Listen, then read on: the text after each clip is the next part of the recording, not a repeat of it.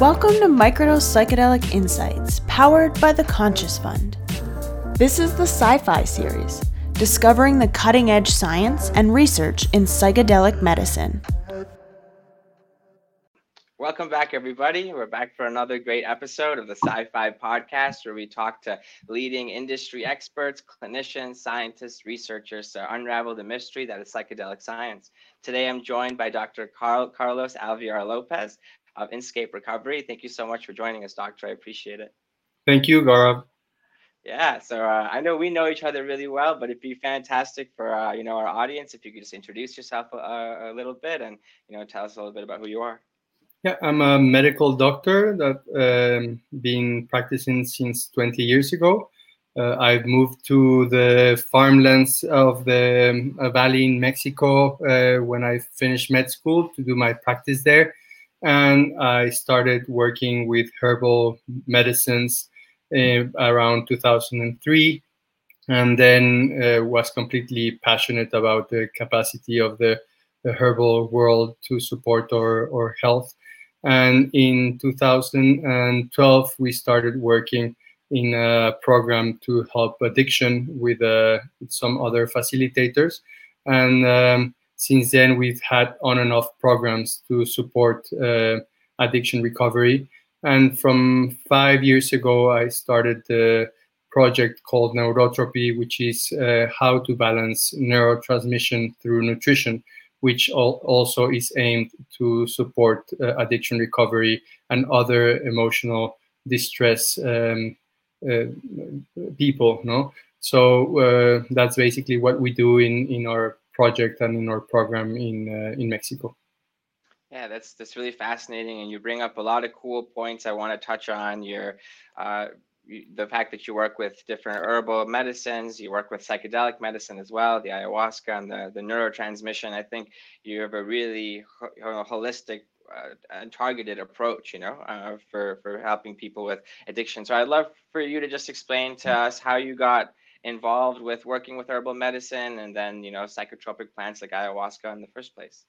Yeah, so I guess I've been a searcher since my early youth, trying to understand my own psyche and creation itself.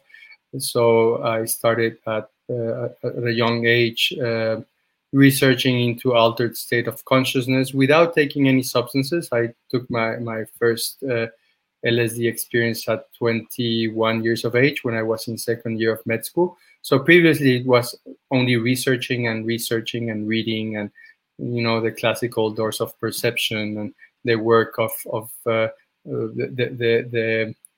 old school, then back with Terence McKenna and until my first experience. And when I had that experience, I basically realized that there was a completely different way to approach consciousness and to approach the psyche, and that just took me on a travel towards my inner realms. I met a wonderful healer from the Wirrárica Huichol tradition named Casiano, who basically spent many years of his life working with us at our farm, giving peyote medicine. So it's been a long process of engaging with the plant kingdom and the sacred plants. And with the ayahuasca, I'm not a provider of ayahuasca. I'm just a complete believer of its effects. We have someone that's trained that serves the medicine at our facility, and I am basically one more of the participants that engages in the integration of the plant medicine and then working with the plant medicine within myself. And what basically has shifted a lot of the understanding of plant medicine and neurotransmission for me is to understand where is the patient or the participant before engaging with the plant medicine in their neurotransmission. So we are starting to make different tests to understand the levels of different neurotransmitters. So basically dopamine, neuropinephrine, serotonin, GABA, and acetylcholine by understanding the traits of the participants, and in some cases using different blood panels to assess them.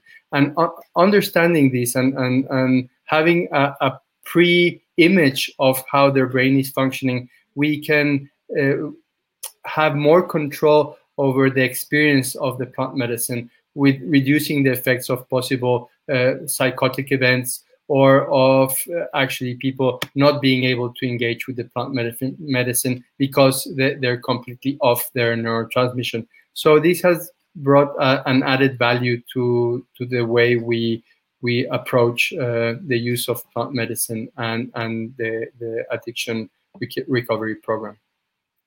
Oh, that's really fascinating. It's interesting talking to different people throughout recording this podcast and hearing them talk about their own experiences with psychedelics and kind of how that shaped their journey. And it'd be interesting if you'd be willing to share a little bit about your experience with LSD in medical school, and maybe how that shaped your perspective on consciousness altering drugs and their therapeutic potential. Okay. Well, first of all, I was giving the substance without knowing that it was LSD. Wow. Someone played a bit of a bad joke.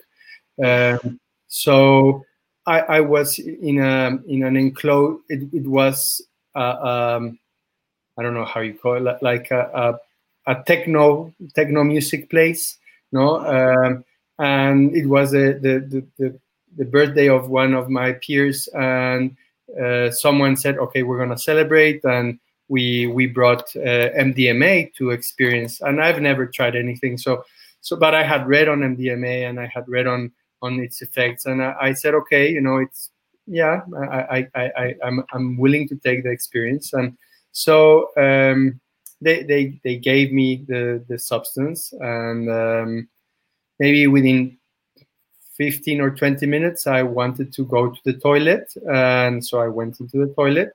And as I closed the door of the toilet, it was an actual glass, like mirror. And it had a concave shape. It was like a cylinder, the toilet. It was quite weird. But in the actual mirror, suddenly I saw, the devil surrounded by all these beautiful women.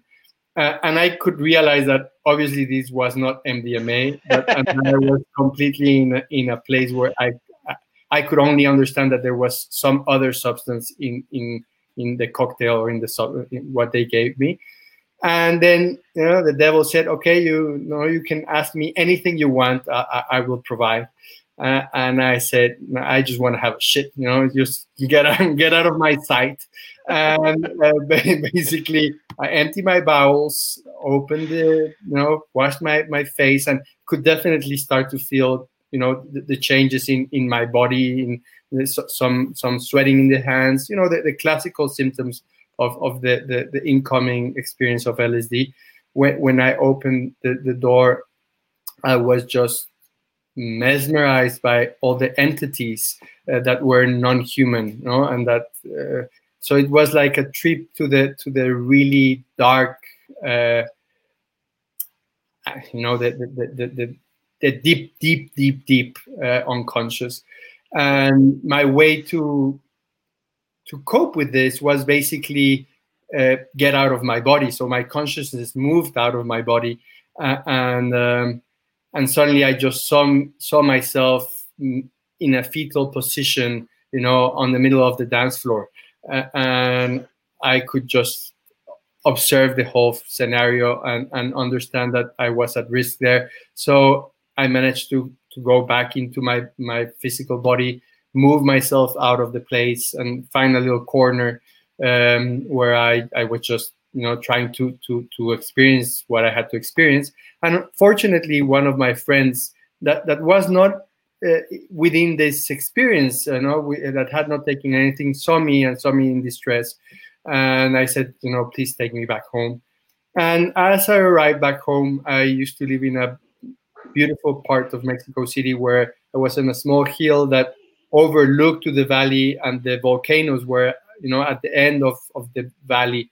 And as the sunrise started to emerge, there was the Ninth Symphony of Beethoven playing, and exactly in the moment where the joy, the hymn to joy started, in that specific instant, the sun came in the middle of the two volcanoes, and I just could feel grace for the first time in my life. I could feel the presence of the divine, which I had searched for in many, many ways through my intellect, but had never actually, been a complete witness where I was completely embedded in its grace, in its magic, and its love. And that was just a turning point in my life, but understanding, the creation in another way, and deepening into my own personal search. So I guess that resumes my experience. Wow, that's quite a story. Thanks for sharing. I heard a very distilled version of that, I think, from Joey once, Yeah. So now to hear the whole account from you, that's super interesting. Are you grateful for the experience in the end? It certainly was unexpected and quite frankly, a little terrifying at the beginning. I'm grateful. I did not trust that person ever again. And I think it's not a good joke. And I think one should be extremely respectful of the power of these medicines.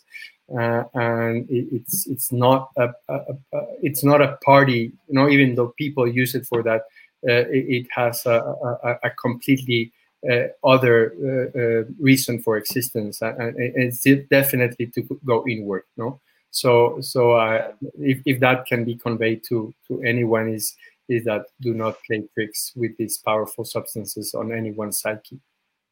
Yeah, absolutely. That one of the biggest things that stuck out to me from your story was definitely the theme of harm reduction. That was obviously very irresponsible of that person, but yeah, in the end, I'm grateful that you had a very powerful and the experience, but it would have happened in some other way also, no? Yeah.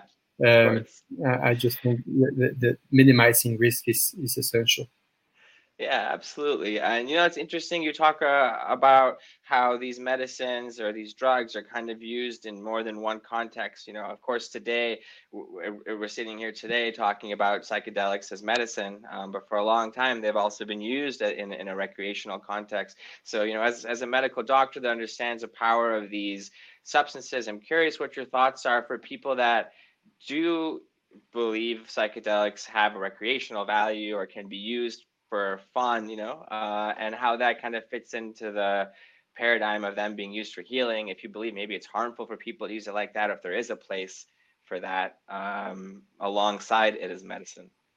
So I think we cannot generalize anything in life, and everything is in relation to where you're at the moment, and how is your psyche, if it's stable, if it's not stable, what are you going through in your life, where are you, with who are you in a place where you can trust the others, are you in a place where the actual space is a place that can contain your experience, and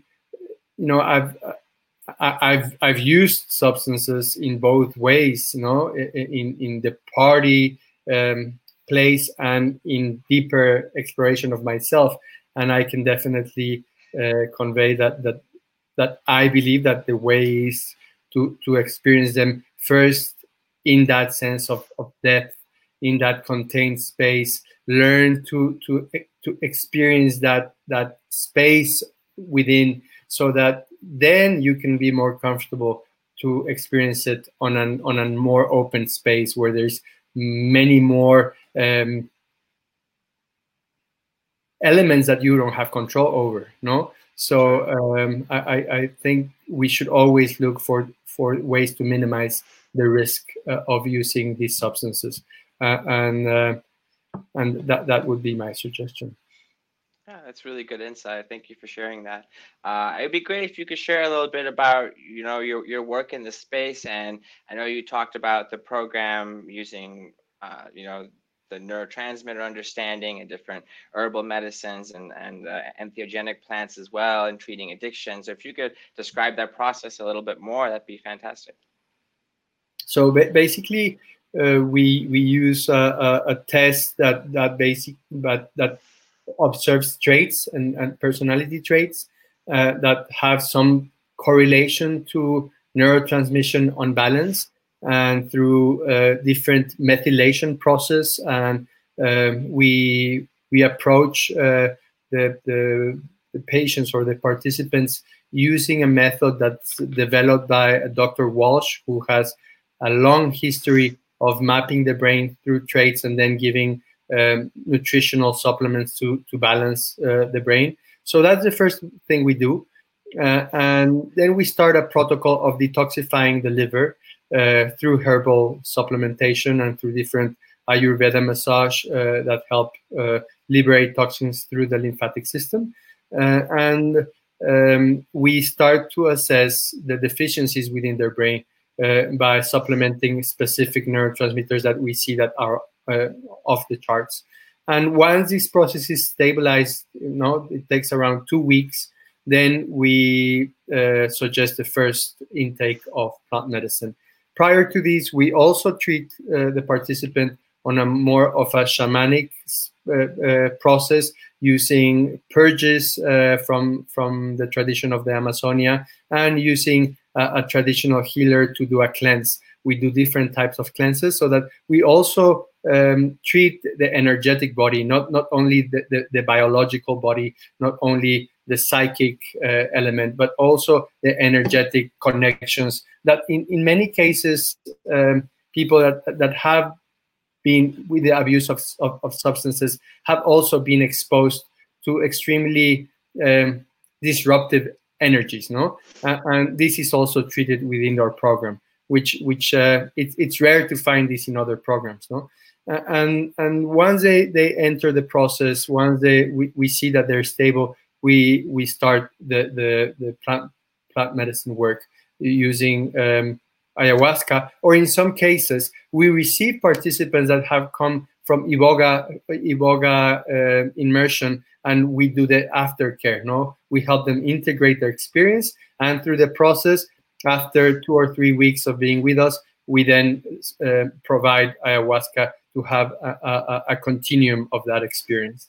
And in some cases, we use also the hikuri, the peyote, to help the process, depending on the participant, depending on the circumstance. So it's always related on what the participant needs to be able to foster the best contained and sustained healing process. Yeah, that's really awesome. It's a really personalized and tailored, treatment program. And I think that's reflective of psychedelic medicine as a whole, because it's so, I think it's the quintessential personalized medicine in the sense that, the way it affects different people is so unique. And it seems like these medicines, when used in the right context and with, in the right set and setting and with the right professionals, can really be more versatile than the traditional medications we have been using for things like depression and addiction. And that kind of leads me to my next question is, what are some of the ways your treatment program and the way you approach addiction is different than the traditional model? And I know you've touched on some of those things, but it'd be great if you could elaborate a little bit more, because I think it's so unique what you do, So our first element is to realign the scope of where we're seeing. What we're seeing is, rather than observe only the addiction, is observe the capacity to sustain the consciousness of the self, of the deeper understanding of each other. And so most of our activities are to bring back the participant to the experience of themselves, and not to solidify so much the quality or the experience of addiction. That's already there. That's already been overly expressed, overly explored, overly judged, and what we try to do at all moments is stop the judgment, to understand that no one wakes up one day wanting to become an addict. Everyone becomes an addict out of some form of trying to find a solution to their inner turmoil. So we take that as quite an inner exploration and a sense of wholeness, just using the incorrect tools and going into a downward spiral because they're trying to find a place of peace or of ease. So shifting to new resources, new tools, but staying with the same longing for wholeness, longing for peace, longing for oneness is what drives our protocols. No, so we use a very integrated model with different facilitators that each one has a specific way of sharing this space of compassion and the space of trust and space of non-judgment, so that the participant can feel accepted, and by feeling accepted can actually accept themselves. Oh, that's really cool. I like that, what you said about feeling accepted, because I was talking to, you might know Anders Beatty. He does the Ibogaine counseling with Universal Ibogaine, and he talked about the core of addiction. Really, I think Dr. Gabor Mate talks about this too. This trying to be an inauthentic self, or trying to find authenticity in that challenge that some of us have as people struggling with addiction. That's really at the core of it. And I think self-acceptance and really radical self-acceptance and the entheogenic plants really help promote that acceptance within ourselves. So I think that's really cool. Obviously, the addiction treatment space, the mental health space has evolved a lot, in the last 5 or 10 years. And since you began working in it, what are some of the biggest changes you've seen, and what are you most excited about? Well, I think that for sure, we've seen the power of plant medicine work miracles in patients that have, depression that was not being able to be treated chemically, or victims of abuse that had PTSD that with the use of an entheogen can suddenly reconnect and release their pain, and are able to reconnect to their partners and heal their wounds related to sexual abuse. And these are subjects that cannot be taken for granted. These are situations that, using other methods, you do not reach the depth and the capacity of transformation that you reach with these substances. And it's not new that we've used psychoactive plants for healing. It's been within our upbringing as humanity. The Greeks used them, through the Eleusinian rites of passage, where they actually took the plants to engage in processes of healing. And the same happened with the Mayas, and the same happened, I'm sure, with the Soma of India, and the same is for the natural cultures here in Mexico of the Wixárika Huichol or the Mazatec Indians who use the magic mushrooms also for healing. So it's not new. We're just recognizing it and being humbled by them, and seeing that they have an actual place within our Western model of therapeutics. Yeah, oh, absolutely. It's not new medicine at all. It's us reconnecting to our roots in so many ways. And I think that's a really good point you bring up. So you're in Mexico right now, and we had the pleasure of connecting with you, the Microdose team, for our documentary, The World on Drugs. And it's really interesting because Mexico has been one of the hardest hit countries by the war on drugs. But at the same time, it's become this hub, probably because so many people are starting to reconnect to those roots that are so deep there of plant medicine and from the indigenous cultures and healing. So I'd love for you to just comment a little bit about Inscape Recovery is in Mexico. So how do you like being there, and just what's Mexico's role in all of this? Because I definitely think it's an important one, on the global scale. Well, I think it's a hard question to reply to. Well, first of all, of course, I love the valley where we're in. It's a beautiful small valley with a very low density of population, with an incredible weather, with an old tradition of an ancient shrine for the Aztec priests to do their last rite of passage. So it has that mystical quality within the field, of consciousness that I'm sure it helps. And on that regards, we're very, very lucky to be here, very blessed. We grow our own medicinal plants. We cultivate them with love and without pesticides, so we can secure the quality of the products to our participants, our clients. So in that turn, we're very happy with what we've coined till now.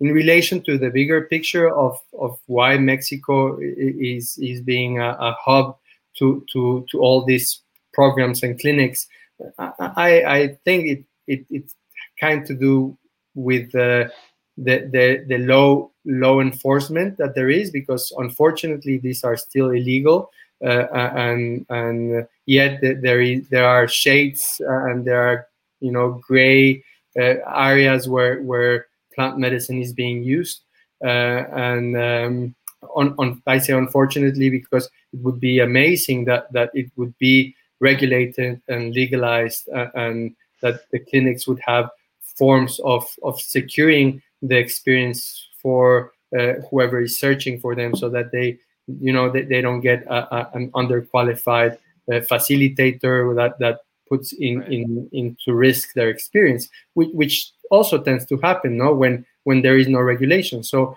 I think that's where the difficulty to answer the question is because it's not only because we have a long history. I think it's because the law is not as strong. Yeah, that's a really interesting point that you bring up, and that brings me to my next point as well, talking about the evolution of the space and where it's kind of going in the future. I know at our next Psychedelic Capital Conference, we're trying to look at the 3 different possible modes of psychedelics being integrated into the mainstream, be it legalization, decriminalization, or medicalization. And you brought up a really good point about the fact that it's not just about making these substances more accessible. There also needs to be some form of regulation so that people providing them are competent and trained, in doing so. So how do you see, what's the best case scenario for moving forward, in your opinion, with the regulation of these entheogenic plants and maybe just drugs at large? I think there are 2 avenues. One is the recreational use, that one should be allowed to use any plant for their own healing purposes, being responsible for what they do and not depending on others. And that's one line. And then the second one line is whoever is the provider. What is the regulation of what? If you're offering a process, then who regulates that you are doing it properly? Who regulates the quality of the plant? Who regulates the security of the protocols? And so I think that there are these 2 lines that need to be explored and that needs to be regulated eventually. Yeah, when we talk about safety, I want to touch a little bit more on the ayahuasca. And, you guys go through an incredible amount to ensure that all the patients at Inscape are safe throughout their entire process. And ayahuasca is obviously considered very safe entheogen. But of course, there's the potential interaction since you consume an MAOI. People on antidepressants or medications like that have to be very wary. So how do you approach people that might come to you that are on these types of medications, and maybe more generally, how do you ensure the safety of all your patients there? Yeah, so even before they arrive, we do an assessment. We know people need to trust, and by trusting, they need to be truthful. So to what they're using and the amounts. So we start a winning off process before they arrive, so that by the 2nd week that they're with us, we've already winned them off the whatever substance that is non-compatible. So basically, EMAOs and serotonin reuptakers. So we stabilize as much as we can through nutrition of the brain their symptoms, and then they can engage. And we also do liver panel. When they are going into Iboga through the other providers, we make sure that they have an EKG done and check the blood works to be secure that they can cope with the experience and that their health will not be placed at risk. Okay, that's really interesting. That's really good to know. When you talk about the neurotransmission, I think that's a really interesting and another unique element of your practice. What got you into incorporating that into the treatment program? And I know that you're just really passionate about the neurotransmission stuff. So any more notes that you would have to share on that would be really cool. So I guess I'm always experiencing with substance from nature, and trying. I formulate the herbal formulas for our patients, and so I've always been mesmerized by new things that arise, or by a formula that's 5,000 years old from the Chinese era, or an Ayurveda product for longevity. I will try it in myself, and I will see, what works, what doesn't, and then try to bring it into my practice.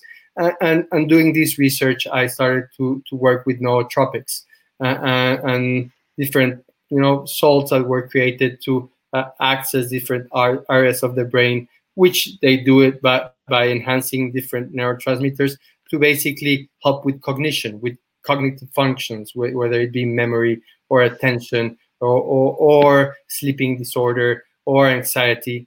And at the same time I was working with this, I had a teacher in Vancouver that was also working with this. And I didn't know about this, but he invited me over to his home, and we spent a holiday there. And we realized that we were searching for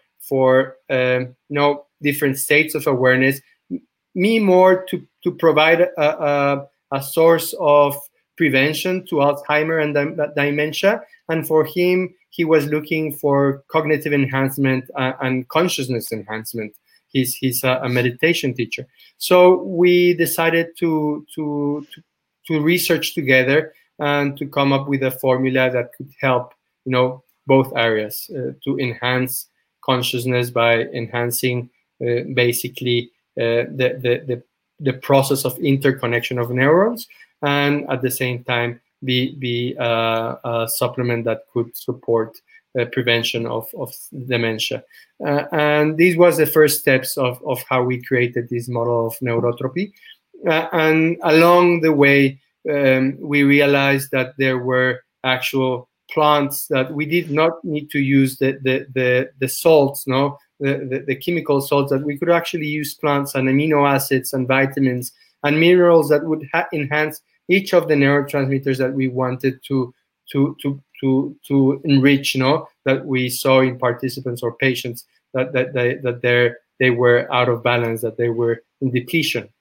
And that's basically what we've been doing along the way. And then came another researcher, which is Dr. Walsh, that he goes more into the epigenetics of neurotransmission. And that's where I'm right now hooked into understanding what are the other factors that might be pushing your genes to act differently and to make havoc within your neurotransmission, and how to support the process through nutrition so that you can balance your psychological well-being and your psychic well-being back to your full self. Yeah, that's really cool. Something that stuck out to me was you incorporate new things into your practice. In some cases, we're looking back, in time to see what in a formula in Ayurvedic medicine or old Chinese medicine that might have been really effective, which is so similar to kind of how psychedelic medicine is getting reintegrated back into society. Is we're kind of looking backward to find the way forward, Yeah. And I think that's really cool. And I think something that's critical is that we need to understand that we sometimes decontextualize the plant medicine. The plant medicine is a continuum of a tradition. It's not only the ayahuasca, or no, not only the peyote, but is the belief within it, the inner social dynamics that sustains the practice, the inner forms of dialogue that sustain the inner connections in between the culture or the tribe. And as Westerners, we assume that by only taking the molecule, by only taking the substance, that's enough. And I think that's one of the huge risks that I see coming up when we try to idealize the substance, take it out of context, and assume that the substance in itself will be the healing antidote. I think that there is a huge risk of that happening, and we need to be aware of it, and we need to create the protocols and create the rituals that come together with these plants, and not forget that there is a whole tradition behind them that have made the plant be what it is. And it's the correlation, I mean, the existence of the plant and the existence of that culture that brings the healing. No, it's not only the molecule. It's a deeper process. Yeah, that's so true. I really like how you said that, about how there's, about bringing it back into the context it came from, because you're right, as Westerners, that's our temptation, is to try and take these medicines and apply them to the same paradigm we've been using with pharmaceutical drugs, and it just doesn't work that way. And I think it's important to be mindful of that. Another cool thing you said that came to mind was kind of this continuum, like we can help people get from, I think, the old paradigm and maybe medication-assisted therapy, stuff like methadone, buprenorphine, they can help someone go from a really bad place, and the idea is to try and really get them to something like normal, But the cool thing with psychedelic medicine is that it seems to offer people the possibility, and not just psychedelic medicine, but a treatment protocol like you're suggesting that's more holistic, that includes things like meditation, to go way past what we thought was normal and unlock capabilities within ourselves that we didn't even know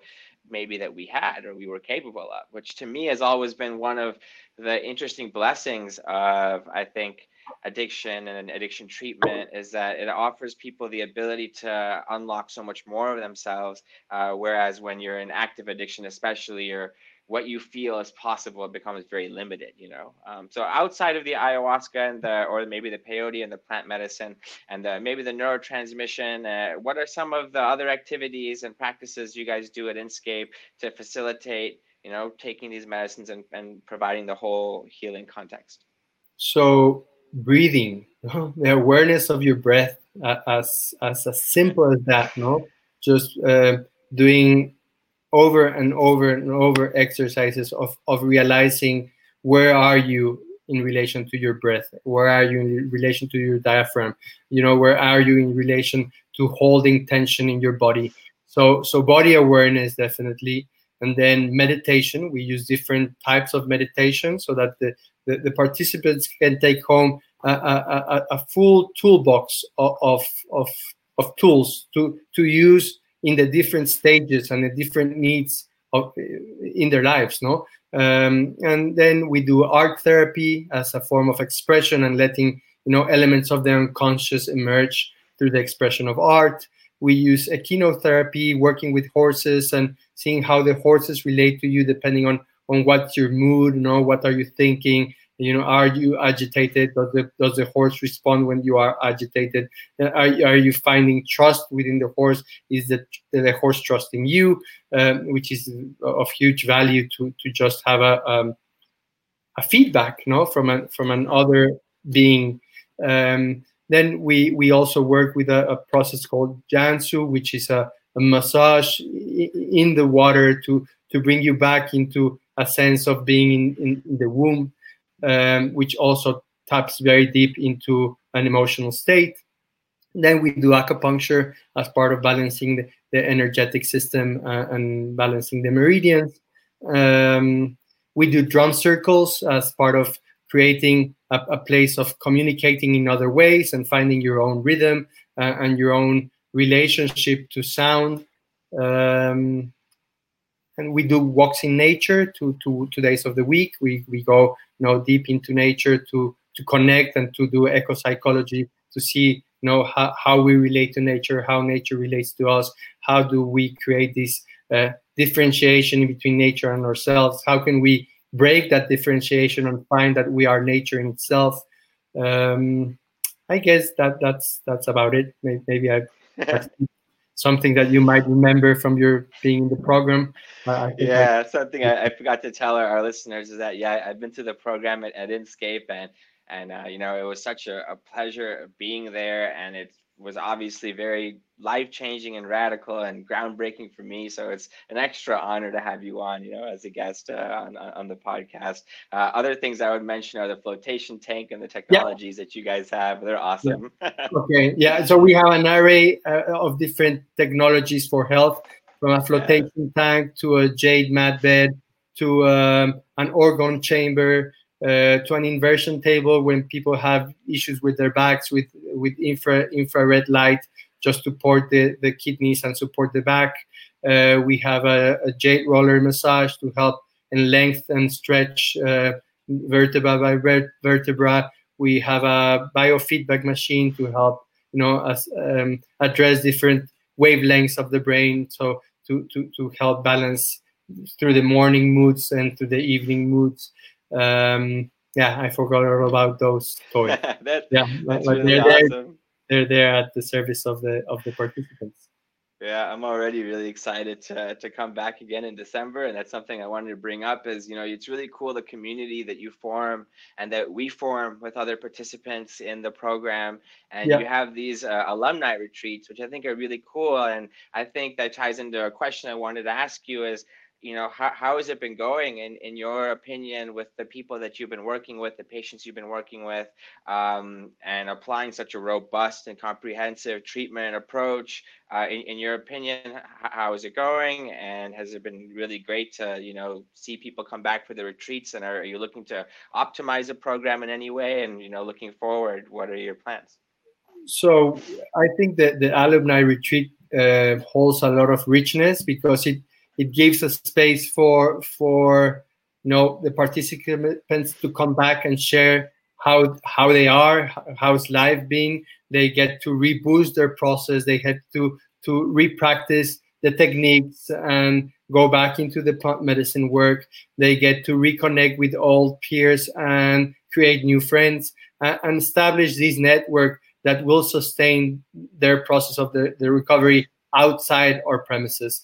And to find like-minded, like-hearted individuals that will be there to listen, will be there to stretch a hand, will be there to not only have the idea of a community, but the actual feeling of a community. And I think that has an enormous value.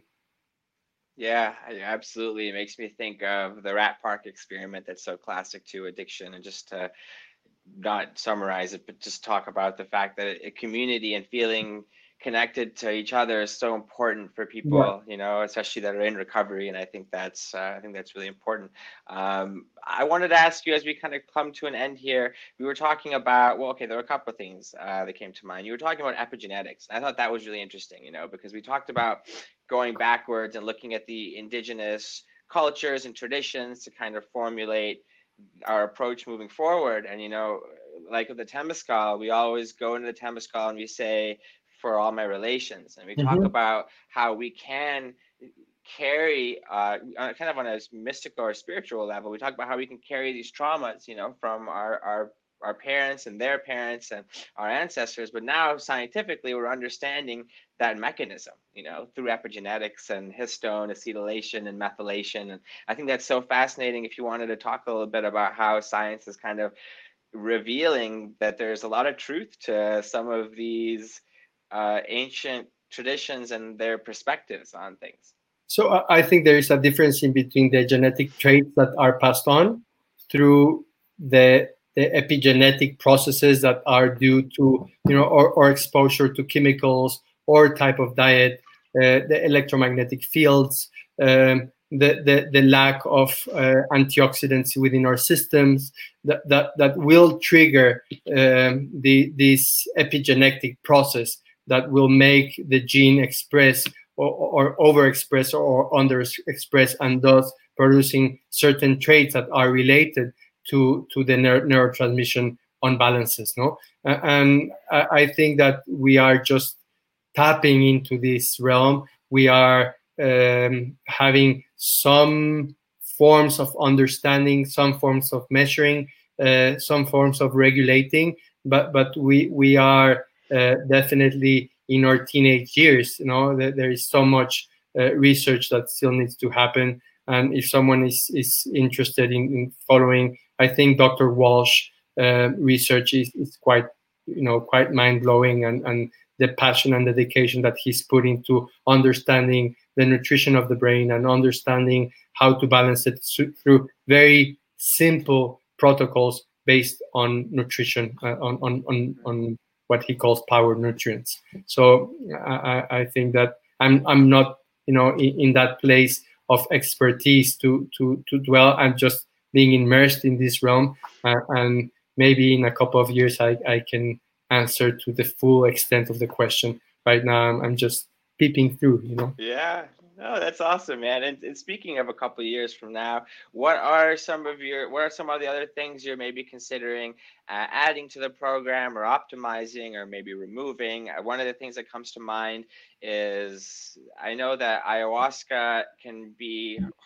difficult to obtain or source, because it's maybe not as sustainable a plant medicine as something like psilocybin, for example.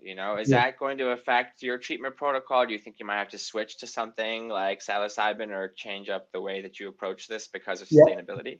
So we are already doing protocols of microdosing with psilocybin, and we have a mycologist that is producing the actual mycelium and the actual fruit of the mushroom.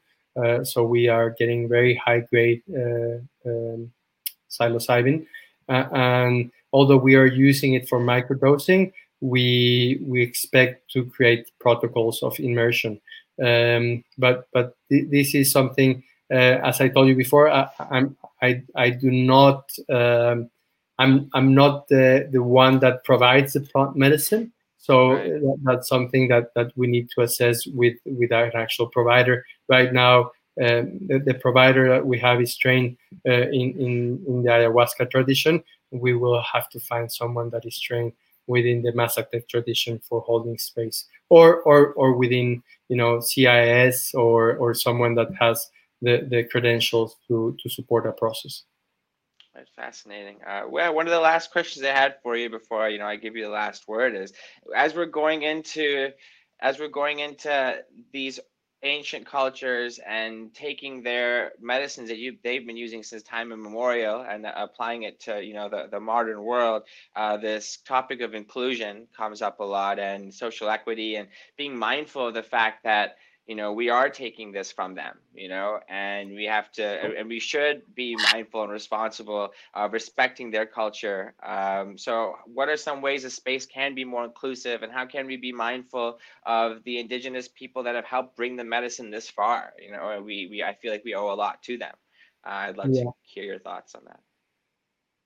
Well, I think that there's definitely organizations that do this, like Nierica. It's an organization that promotes the recognition of the ancient cultures and their work in implementing strategies for psychedelic use in a therapeutic environment. They're really good to research. And then your own personal relationship to these ancient cultures, your acknowledgement every time that you're going to take a plant, that within your capacity to have them present, to share the light onto their cultures. That if you see some fundraising that supports any of these cultures, that you support by giving some of your resources. In our case, when we had the connection to Casiano, we tried to bring him to ceremonies. We try to bring wealth into his community. We took him to South Africa to have an exchange with traditional shamans of South Africa, and provide the medicine there, and have an intercultural experience. I think that there are infinite ways of acknowledging and providing a sense of respect and of saying, we need you guys, we need your tradition, and we need for you to keep it alive, which is one of the huge risks is that the traditions are dissolving. Their kids want to become Western, so it is a crisis that we're facing, and we need to see how that's why we gain this knowledge, but we gain it with the whole concept, with the whole understanding of the culture, and not just the use of the molecule, but incorporating that culture within ourselves as much as we can, and as much as we can understand their cosmogony, and how we make ends meet with that cosmogony and our own Western understanding. Very great insight. Cosmogony. That's a word I'm going to look up later. That's a new one to add to my vocabulary. So I like to give all my guests the last word, a message that you maybe have to share with our audience, just, the world at large, about what you do and what we talked about today. That would be really awesome. The floor is all yours. Sorry, I didn't understand. Oh, I said I like to give. That's okay. I like to give all my guests, the last word, basically. My last word. Yeah, a message you want to share what we talked about, or just anything you want to end with. The floor is yours. Just this process is eternal. It's infinite, and we will be passing through inner explorations always, and to not be distracted from the capacity to regain our center every time that we're off of it. That being off of it is the possibility to regaining it. And to trust that there is a consciousness that sustains us, and that there is love within this consciousness, and that we're not all alone in this process. That we have a field of awareness that's emerging. We have each other, and that we need to trust life, and that life is the best answer to follow life within us, and that through that process we will come up with the solutions to our distress. That's awesome. That was probably one of the best last words I've ever had on my podcast before. What an amazing message. Thank you so much for being on the show, Dr. Carlos. I really appreciate it. It's always such a pleasure to connect with you. I'll be seeing you in a few short weeks. I really look forward to it. And to all our listeners, this is another great episode of the Sci-Fi Podcast, where we talk to leading industry experts, clinicians, and scientists to unravel the mystery of psychedelic science. I was joined today by Dr. Carlos Alvear-Lopez of Inscape Recovery. And thank you so much, and we'll speak with all of you again soon. Bye-bye. Thanks for joining the Sci-Fi series, brought to you by Microdose and the Conscious Fund. Visit our website at www.microdose.buzz.